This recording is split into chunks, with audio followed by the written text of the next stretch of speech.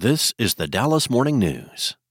Want to learn how you can make smarter decisions with your money? Well, I've got the podcast for you.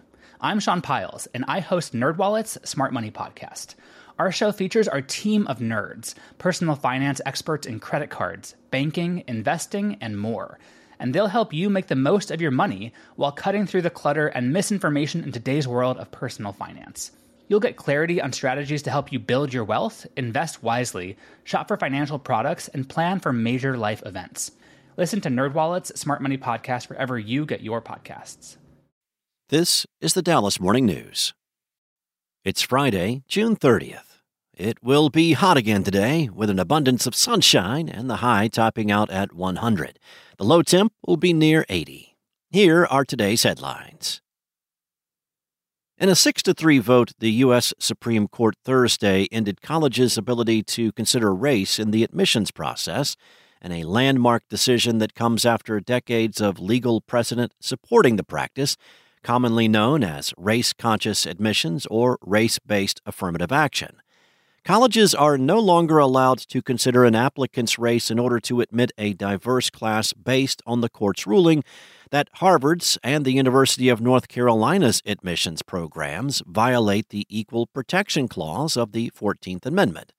In the court's opinion, Chief Justice John Roberts wrote that the admissions programs unavoidably employ race in a negative manner, involve racial stereotyping, and lack meaningful endpoints. Roberts also wrote that this decision should not prevent colleges from considering an applicant's discussion of how race affected his or her life, be it through discrimination, inspiration, or otherwise. The student must be treated based on his or her experiences as an individual, not on the basis of race. Meanwhile, scorching heat blamed for at least 13 deaths in Texas and another in Louisiana blanketed more of the southeast, stretching government warnings of dangerous triple-digit temperatures eastward into Mississippi and Tennessee. The National Weather Service warned that the dry, hot, windy conditions were ripe for dangerous fires in parts of Texas, New Mexico, Arizona, Colorado, and Utah. Midweek temperatures surpassed 100 degrees in much of the southeast, and high humidity pushed heat index values above 115 in some areas. The unusually high temperatures were brought on by a heat dome that has taxed the Texas power grid and brought record highs to parts of the state. The National Weather Service says that the dome is spreading eastward and by the weekend is expected to be centered over the Mid-South. Texas temperatures should then begin to drop from highs above 100 to daily temperatures in the 90s. Up next, a report commissioned by Dallas County and released in March by Evident Change, formerly the National Council on Crime and Delinquency and Children's Research Center, found Dallas County is locking up minors for months longer than national standards recommend and is doling out more punitive judgments than some other big Texas counties.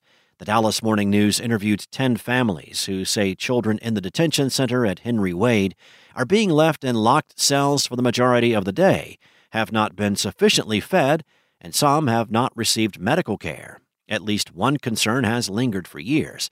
Kids have been reporting to investigators, county officials, and reporters as far back as 2016 that they haven't been allowed to go outside.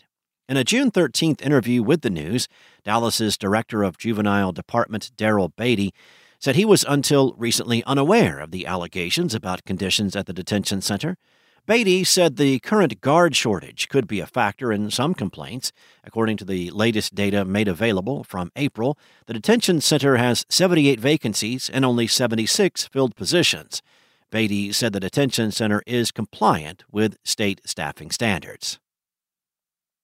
And Dallas will give Housing Forward $3 million to secure apartments around the city to make it easier for people experiencing homelessness to move into them.